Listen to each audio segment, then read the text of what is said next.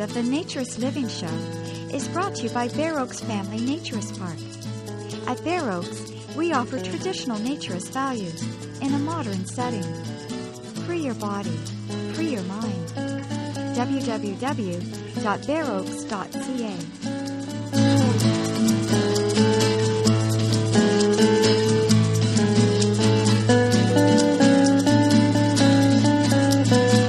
On today's show, we're going to discuss the topic of nudist films or naturist films.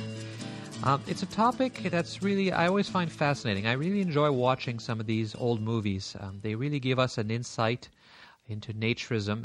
You see that it hasn't changed, but you see how society looked at it differently at the time, how through the movies you see how people are dealing with a topic, handling the issue, how it relates to the way that people were at that time, the difficulties, frankly, that many of them had.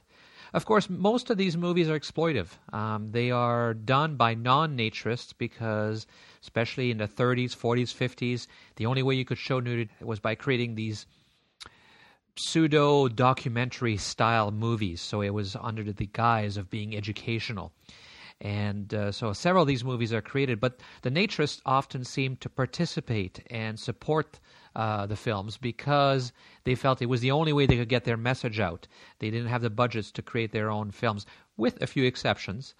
And in some cases, it's just a lot of fun to watch them. They're so tacky, they're so wrong about the message. As long as we look at them with the idea that they are not done by naturists, they don't truly represent naturism, they're not a good introduction to naturism. Many of these films are really entertaining, really funny, and really just cool to kind of look at and watch and participate in, especially when you know the truth about naturism. So let's listen to just a little clip here of the introduction to one of the movies. Remember that many of these had to sound like they were documentaries. Otherwise, they wouldn't be approved by the various censor boards, particularly in the United States. So listen to this clip.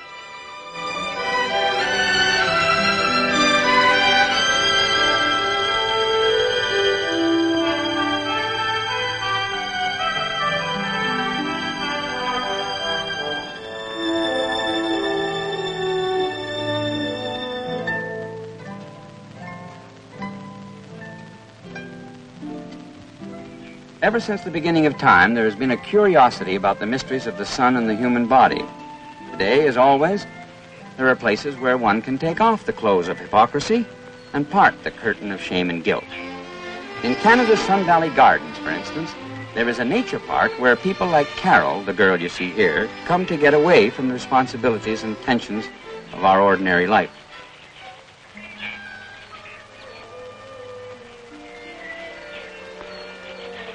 The people on the blanket enjoying the sun are Carl, his wife Marlise, and their two children. Carl is the director of Sun Valley Gardens. He believes that all men are brothers in the nude, that clothes make strangers of our fellow men, that clothing is a weapon to make one person seem more important than another. This girl and two of her friends will become the main characters in our story. You see her here, simple and unaffected, in a field of clover. Looking at her, there's no way of knowing that her father is a very wealthy businessman. Watching Carol without her clothes and jewelry, you could not guess her background. But since her mother's death, she has lived a comfortable life, but heavily disciplined by her father. He has given her all the luxuries and comfort that money can buy. But Carol has had to find the simple, happy times by herself. Here in Sun Valley Gardens, Carol has found a retreat that her father does not know about. She could never tell him. He would never understand. How do you tell a man whose life has been based on business and the razzle-dazzle of our commercial world that people are born to be free and that freedom can be found without fuss and bother in the arms of nature? This is Susan, the second of our three girls in our story. Born in Australia and having traveled extensively in Europe, Susan was no stranger to nudism. On her own for many years and learning to look after herself in a responsible way, Susan found in nudism a pleasant escape from the problems of a materialistic world. It was she, in fact, who had first brought Carol to Sun Valley Gardens. They had become friends a few years back when Susan managed an office for Carol's father. Here, the girls used to come and relax on the weekends. Here they could make friends without fear of people who tried to advance themselves socially or economically.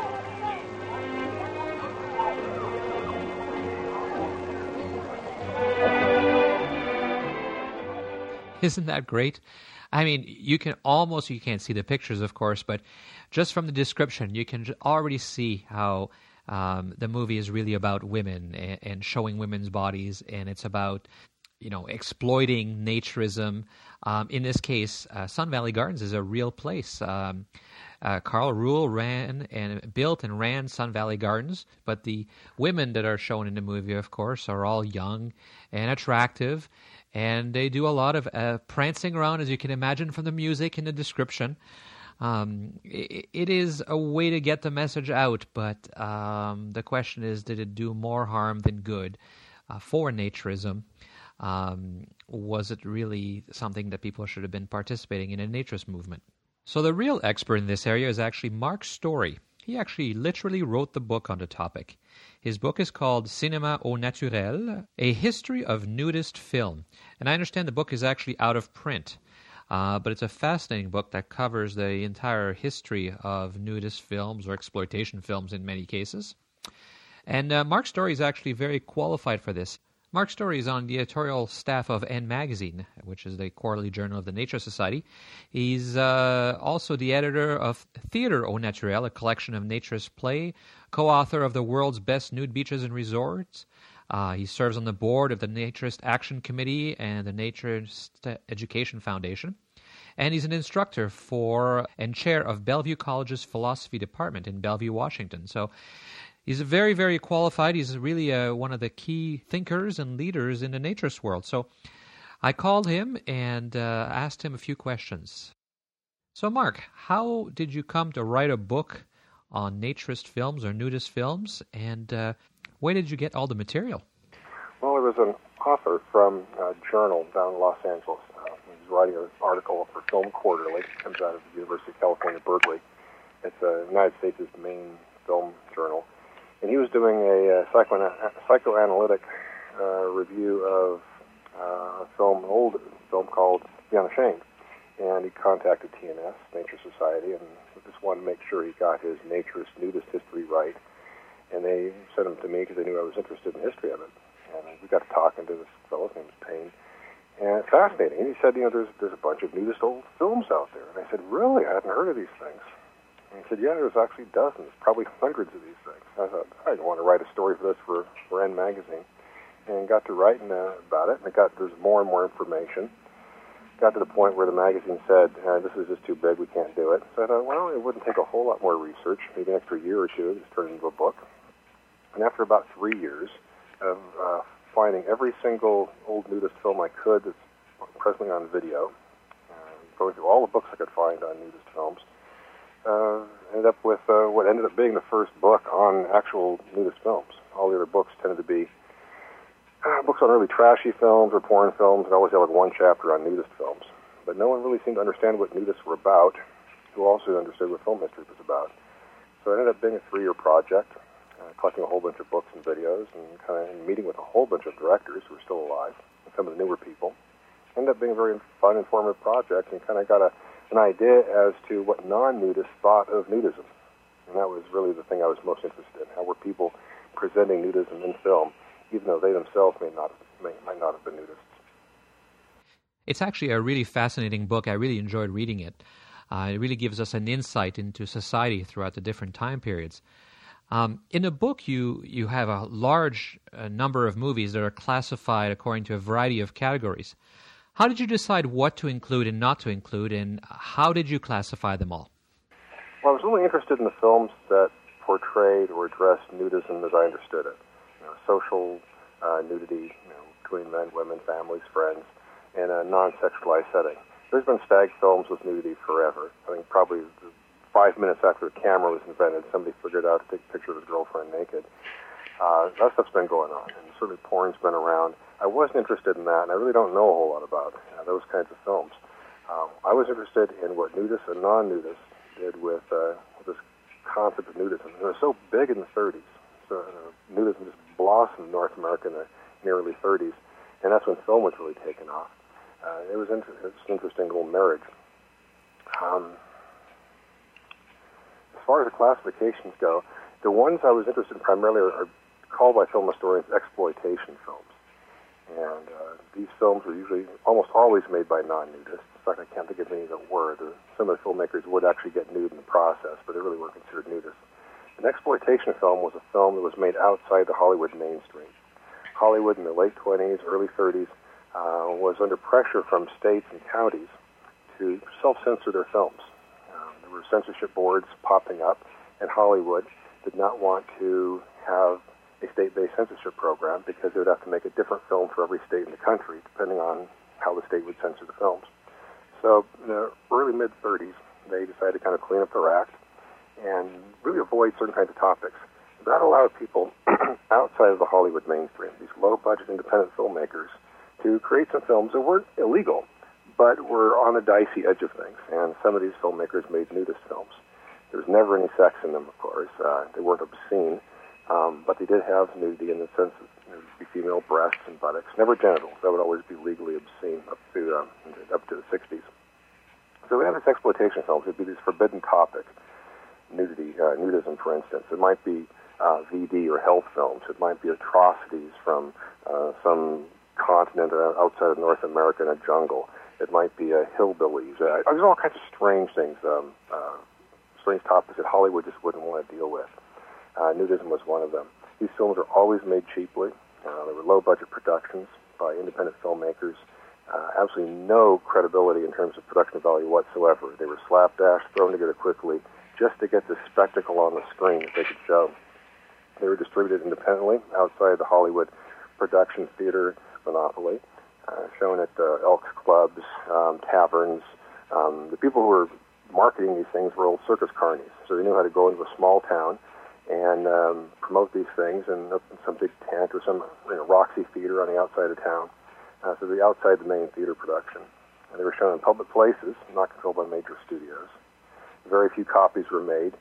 Somebody would throw it in the back of his car, take it to some town, show it for a couple of weeks, throw it back in his car, drive it to the next little town, show it. So by the time it made the circuit, say in the Midwest, it would be a pretty beat-up film. It just cost too much to make extra copies. The purpose was simply to make money. And some of these guys made millions of dollars on these exploitation films. The films I'm interested in, of course, are the nudist exploitation films. And I do like to set them apart from others. One, they've got to be exploitation films, that's obvious.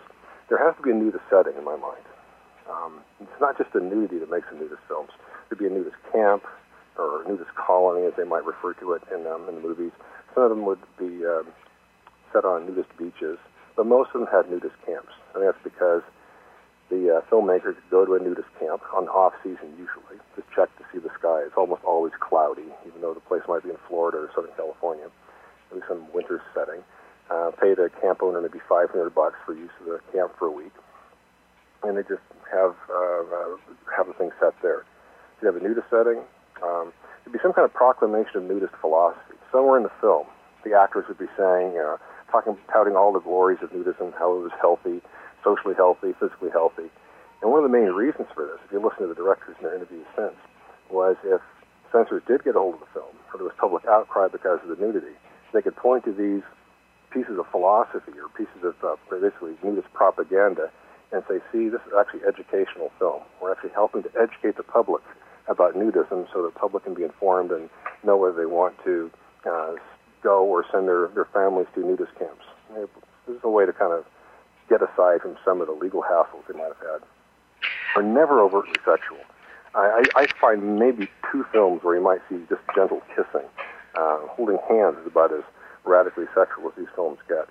And that irritated a lot of the customers. They heard there was going to be a bunch of nudity, thought there'd be some really great fun stuff, and it just turns out to be, fairly good-looking women, a couple of good-looking guys throwing volleyballs or beach balls next to each other. Not much was really going on.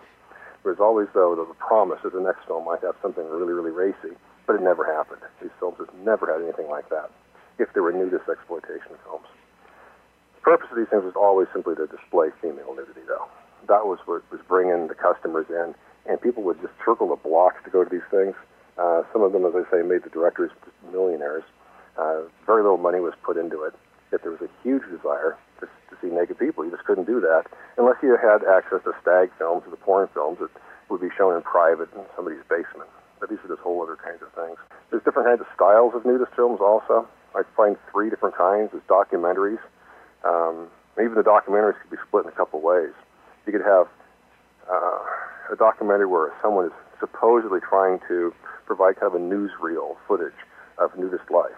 And some of them were clearly spoofs of documentaries where it was just kind of joking around about nudism. But the idea was to show people and explain to people what goes on in a nudist camp. We also have fictional stories. These were more popular in the 60s. After the documentaries got kind of boring to a lot of people. But you just have everything from detectives searching for somebody in a nudist camp to bank robbers mistakenly being taken to a nudist camp and hiding out, spaceships landing in nudist camps, all those kinds of crazy stories that would make customers say, wow, this actually would be kind of interesting.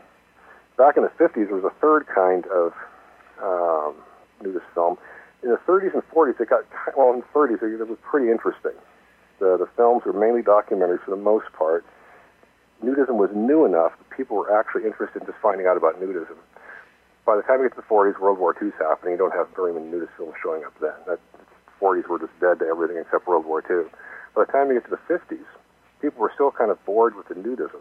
What they wanted was something more interesting. So compilation films, the third kind of nudist film, came about, where directors would take these old films and simply slice out all the parts with the juicy nudity.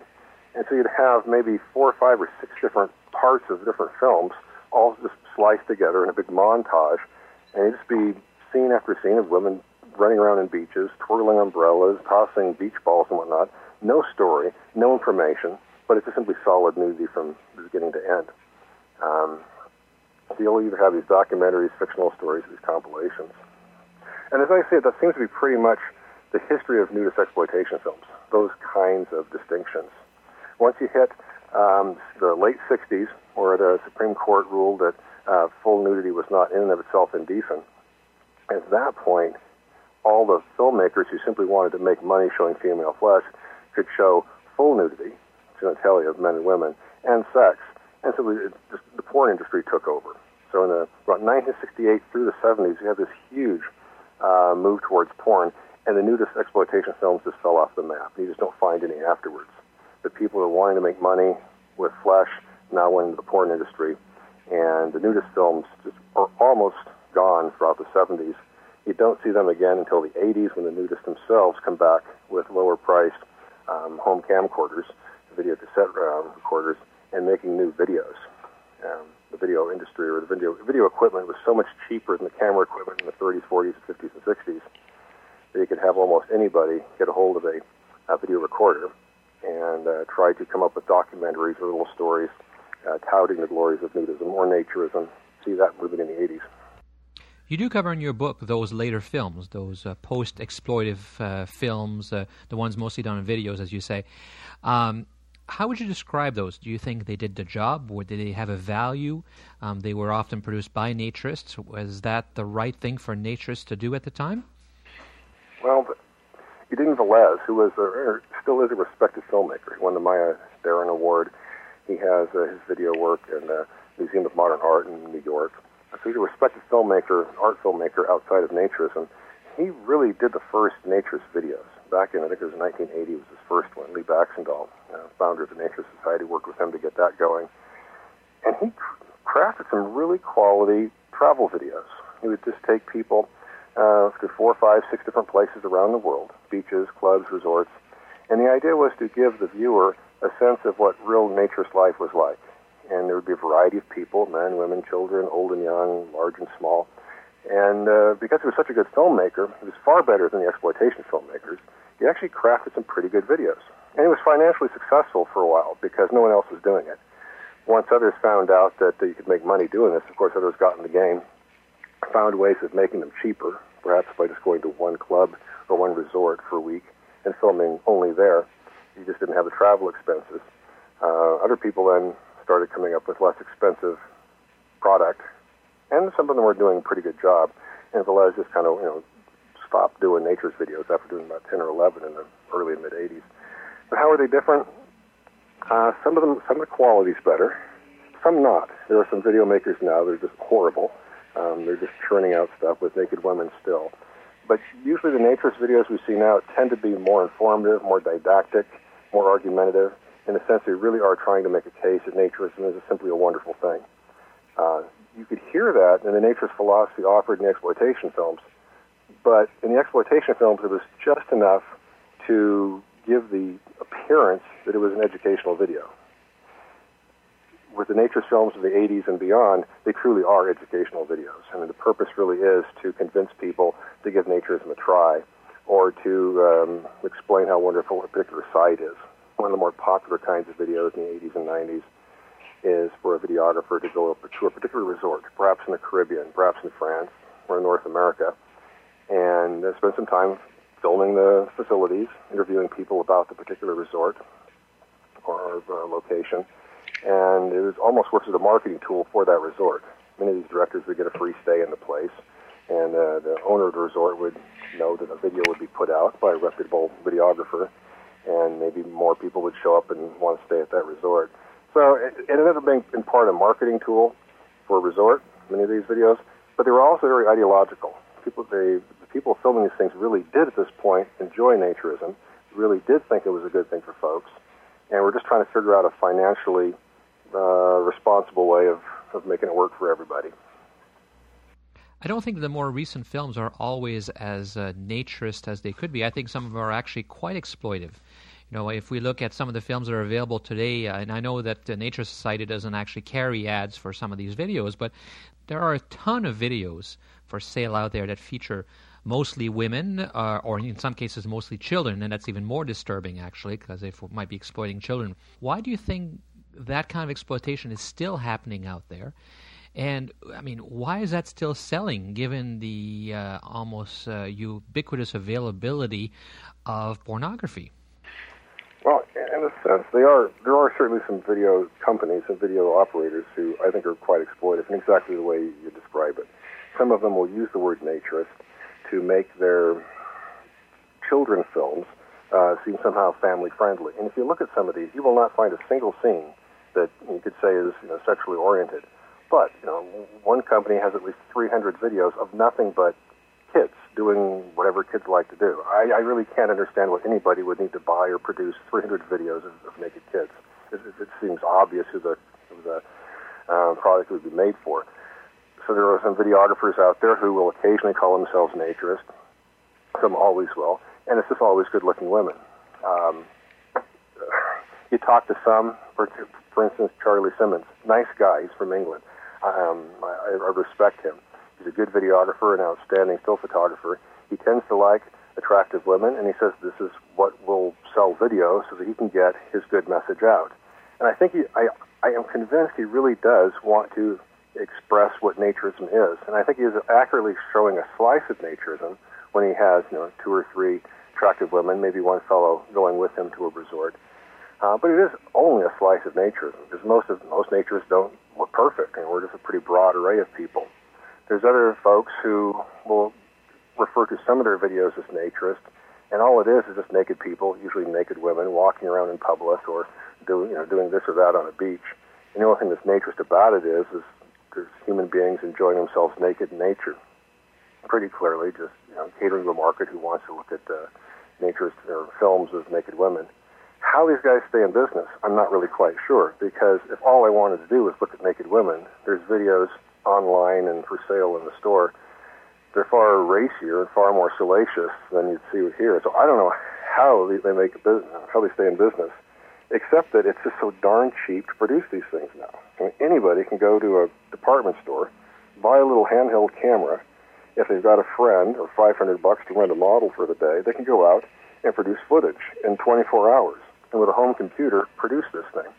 And then they could have a master disc, provide the master disc to a distributor, and as the orders come in, the distributor comes up with, makes a little DVD. So you don't even have to store the things. So the technology has gotten so cheap, and the ability to wield the camera is becoming nearly ubiquitous. Almost anybody can enter into this business. And it's flooded. It's absolutely flooded with poor and quality camera work. I think the way they can stay in business, because it doesn't cost much to do these things. 1980s and before, it took far more money. The exploitation films would be, they would have to spend $10,000 to maybe $50,000, which isn't that much in terms of Hollywood filmmaking. It's just a drop in the bucket. But they oftentimes could make, quite a bit of money on that. Today, I, who know virtually nothing about cameras, could produce a so-called naturist video for under $100. In fact, I've done so. For $200, I actually produced one video documenting one of these particular videographers, and I was astounded at how little I had to know how little information or technical ability I needed to have, and how little money it took to actually get something that people could now spend $60 on online if they wanted to buy it. I can't imagine why anybody would want to buy that thing for $60. But if there's people out there buying that stuff, then I guess somebody could make some money on it. Going back to the films of the early to mid 20th century, where we were making all those exploitation films, there's several of them where you can see that naturists actually actively participated in the production of the films, even though the producers and the directors were not naturists and clearly intent on creating an exploitive situation. Why do you think they did that? Why did the naturists participate? And do you think that was a good thing for naturism at the time? Well, certainly in Florida, for instance, more of it happened here than any place else. You would have exploitation filmmakers like Herschel Gordon Lewis, Doris Wishman, to go to Florida in the winter, oftentimes because they wanted to get away from the cold climates they lived in, and for 2, 3, 4 weeks hang out in a nudist club area. There weren't many other clubs there, or there weren't many members of the club, so it was kind of wintry. They would bring some friends, hire some good-looking women locally. They might be strippers, they might be somebody's girlfriend, whoever. And for the going price seemed to be about $500, they could pretty much have access to the club grounds for a few days. The club owners oftentimes thought of this as suspect, and they just didn't want to have anything to do with it. Some of the club owners thought, well, as long as we can have some kind of control over this and make sure they don't do anything really weird, it might help get the word out, because here's basically free advertising for nudism in general, or maybe for our club. So oftentimes in these films see national organization logos placed here and there, at the volleyball court or at the food stand or whatnot. And these are just basically product placements for the ASA or whatever group I was in charge of the club at the point. And I think they thought that the films would help advertise nudism without costing them any money. In fact, they might make a little money out of it. This went on for a few years, from about 1960 to probably about 65, 67. And it became pretty apparent that most of the people who were going to these films weren't joining up in nudist camps. It was men and women. They're just going to see, a strange thing. My God, here we are. We spend $5, maybe a couple bucks more than most movies, but we get to see a nudist camp. A lot of the club owners got together and said, this just isn't working. You look in nudist magazines, there's articles written about this constantly back in the late 60s and mid-60s. And there was big discussion as to whether this was good for nudism or not. Those who thought it might be good thought, hey, it's good at getting some advertising out, it's opening discussion, it's okay. Others thought, no, it's just making us look like we're just a bunch of, bimbo women tossing beach balls around. It was certainly more than that. And I think, as I said, by about the mid to late 60s, club owners just kind of wanted to wash their hands of it. At about that time, again, porn gets moving forward, and the filmmakers are no longer interested in going to nudist camps anyway. They can provide your salacious material in a more straightforward manner. Did it actually help nudism? Well, I have found some research by nudists or people friendly, sociologists friendly to nudism, who wanted to find out what brought people to camps. And at that time, films actually did do a fair amount to bring people into camps for the first time. Apparently there were quite a few people, oftentimes men, who would see the films. So that really looks fun. I'd like to try that. And they bring their wife, their girlfriend to camp. At that point, they're not likely to get to the camp by themselves. Most nudist camps required couples to visit. And a number of people showed up because of that. Not as many as who saw the magazines. We could have the same discussion about nudist magazines at the time. I think most people who were checking out nudist camps were introduced to it through a friend, a family member, or through a nudist magazine. The nudist films did seem to have some kind of impact on people trying it out. Not as big as magazines, though. So did it help nudism? I don't think so. It certainly doesn't give a full picture of nudism. None of these films did. Some of them gave an accurate slice of nudism, an accurate picture of a slice of nudism, a very romantic slice in a non-sexual way. Everybody's happy. Everything turns out good. And nudism is just the best thing for everybody. And that's true for a lot of us, but nudism is like any other aspect of life. There's the ups and the downs, and the films tend to just paint kind of a glossy picture of the whole thing. So of all the movies you've reviewed, what were your favorites? Which one would you recommend that people take a look at, and why? Well, they're coming out with some new DVDs of some of these. My very favorites, to my knowledge, are not out on a DVD that's quality yet. Two of the best ones, I think, are from the 1930s. And there is a VHS version out on what you're looking for is Unashamed together with Elysia. These are two 1930s fictional stories. The production quality is relatively high. The storyline is actually kind of interesting. They're entertaining in a kind of schlocky, almost campy sort of way. But The Unashamed and Elysia are two fictional stories from the 30s which actually do portray nudism from the 30s accurately. I've talked to people who were on the set at the time, at the camps they were filmed. They're now quite old. One guy died recently. And they said, yeah, I remember seeing them film it, and that's the way our camp actually was. These two films were done when nudism was interesting just because it was nudism. Once you get into the late 30s, 40s, 50s, people are bored with nudism and they want something more fun. So you get into the 60s, that's the next best time really for nudist films. And here's where you have the fictional films. And now in color, they're campy, they're screwy, they're funny, they're goofy. You just want to laugh throughout the whole time. And there are some good DVD versions. Hideout in the Sun is probably one of Doris Wishman's best nudist films, their first one. And it's a fabulous DVD version out, Hideout in the Sun. Nude on the Moon is probably one of the top favorites of people who like nudist exploitation films. Here we have a rocket ship going to the moon. We find almost nude women there. It's kind of crazy. There's my personal favorite is a double horror film. There's two horror nudist films, both in the 60s. One of the films was The Beast That Killed Women, and the other is The Monster of Camp Sunshine. Now, these are all kind of PG films. I mean, there's no sex in them whatsoever. You could show them to your nudist grandmother without any problem. But The Beast That Killed Women and The Monster of Camp Sunshine just is like rolling around, laugh out loud kind of stuff. Really low quality. But you want to approach these films with that kind of angle. You're not looking at these things because they're great films. You're looking at them because they're just some of the worst things that were ever made. But they're bad in a good sort of way. Well, that's it for this episode of the Naturist Living Show. If you have any comments, feel free to send us an email. You can send an email to naturistliving@bareoaks.ca. That's B-A-R-E, oaks.ca. Or you can also call and leave a voicemail at area code 253-369-9383. And if you leave a voicemail with a question or a comment, we might just play it in one of the future shows. So feel free to give us a call anytime.